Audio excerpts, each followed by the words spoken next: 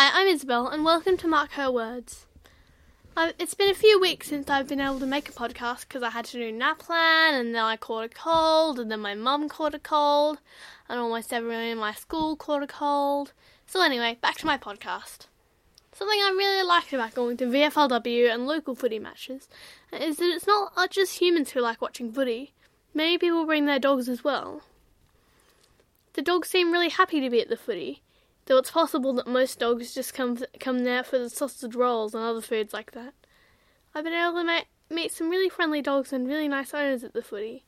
Some of the most adorable dogs I've met include a giant fluffy one that was a cross between a Samoyed and a poodle, a really cute sausage dog named Billy, an Australian Shepherd dog, a Bernese Mountain Dog, a Golden Retriever, a Cocker Spaniel, a really cute black puppy, a Maltese dog, and a big brown friendly dog with a special hawthorn scarf. It's not just dogs who like footy, though. My cat Silver, aka the most awesome cat ever, is a bit of a footy star. If we throw scrunched up balls of paper towards him, he can take the most spectacular marks with his front paws. He's really fast and he can leap really high. He's good at kicking little balls or marbles at our feet if he wants our attention when we're sitting down. He's also really good at tackling my mum's feet when they're under a blanket. I wonder if anyone else has a footy-loving pet. My own footy practice is doing pretty well too.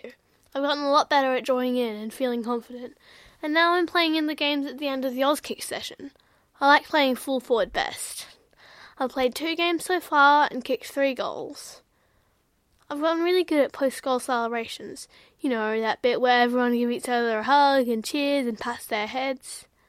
I still need a lot of footy practice though. Sometimes when I try to kick, I just drop the ball on the ground because my foot just totally misses it. Anyway, it's been fun making my podcast again. Hopefully I'll have another one soon. Yay for footy! Yay for awesome pets! Yay for group hugs! Bye.